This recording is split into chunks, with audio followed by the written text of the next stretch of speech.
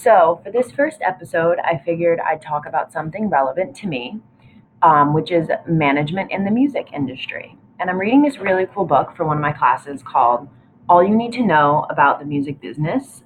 It's the ninth edition by Donald S. Passman. And basically, it just breaks down chapter by chapter everything virtually that you need to know about working in the music industry, which is what I want to do. So I figured that this would be relevant for my first podcast. And obviously, I love concerts. I've talked about that before on videos I've done and stuff like that.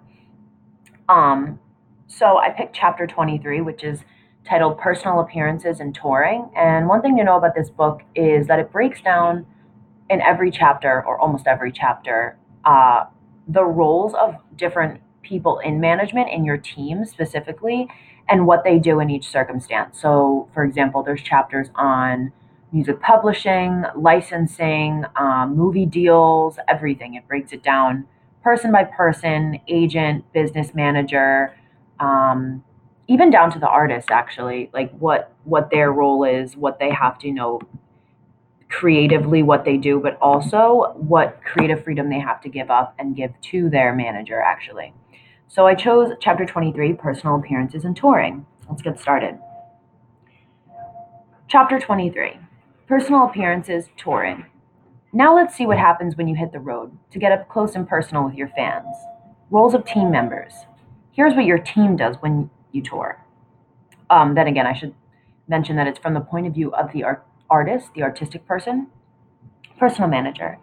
As the chief executive officer of your personal team, the personal manager is in charge of the tour. He or she is the one who decides which tour is the right one for you, ensures that your agent is bringing you the best touring options and making the best possible deals for you. Read hounding the agent on a regular basis.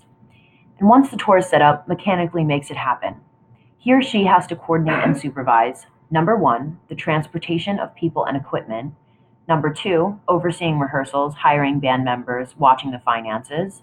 Three, hiring and smooth functioning of crews. Four, booking hotels, obviously. Five, collecting money on the road. Six, dealing with the promoters, aka the people who hire you, rent the hall, advertise, etc. And number seven, coordinating advertising, marketing, and radio and internet promotions, both in advance and while you're in each city.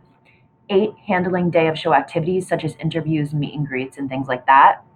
Nine, putting out whatever fires crop up, such as missing equipment, improper advertising, dates that aren't selling well, lapses in security, etc.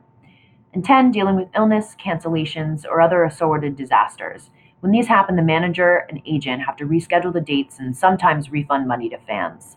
And by the way, if no one gets paid for any of this since you're losing money. With bigger artists, many of these duties are delegated to a tour manager and/or tour accountant. But the personal manager is ultimately responsible, and the buck stops with him or her. Thank you for listening. In the next episode, we will tackle the agent and the itinerary.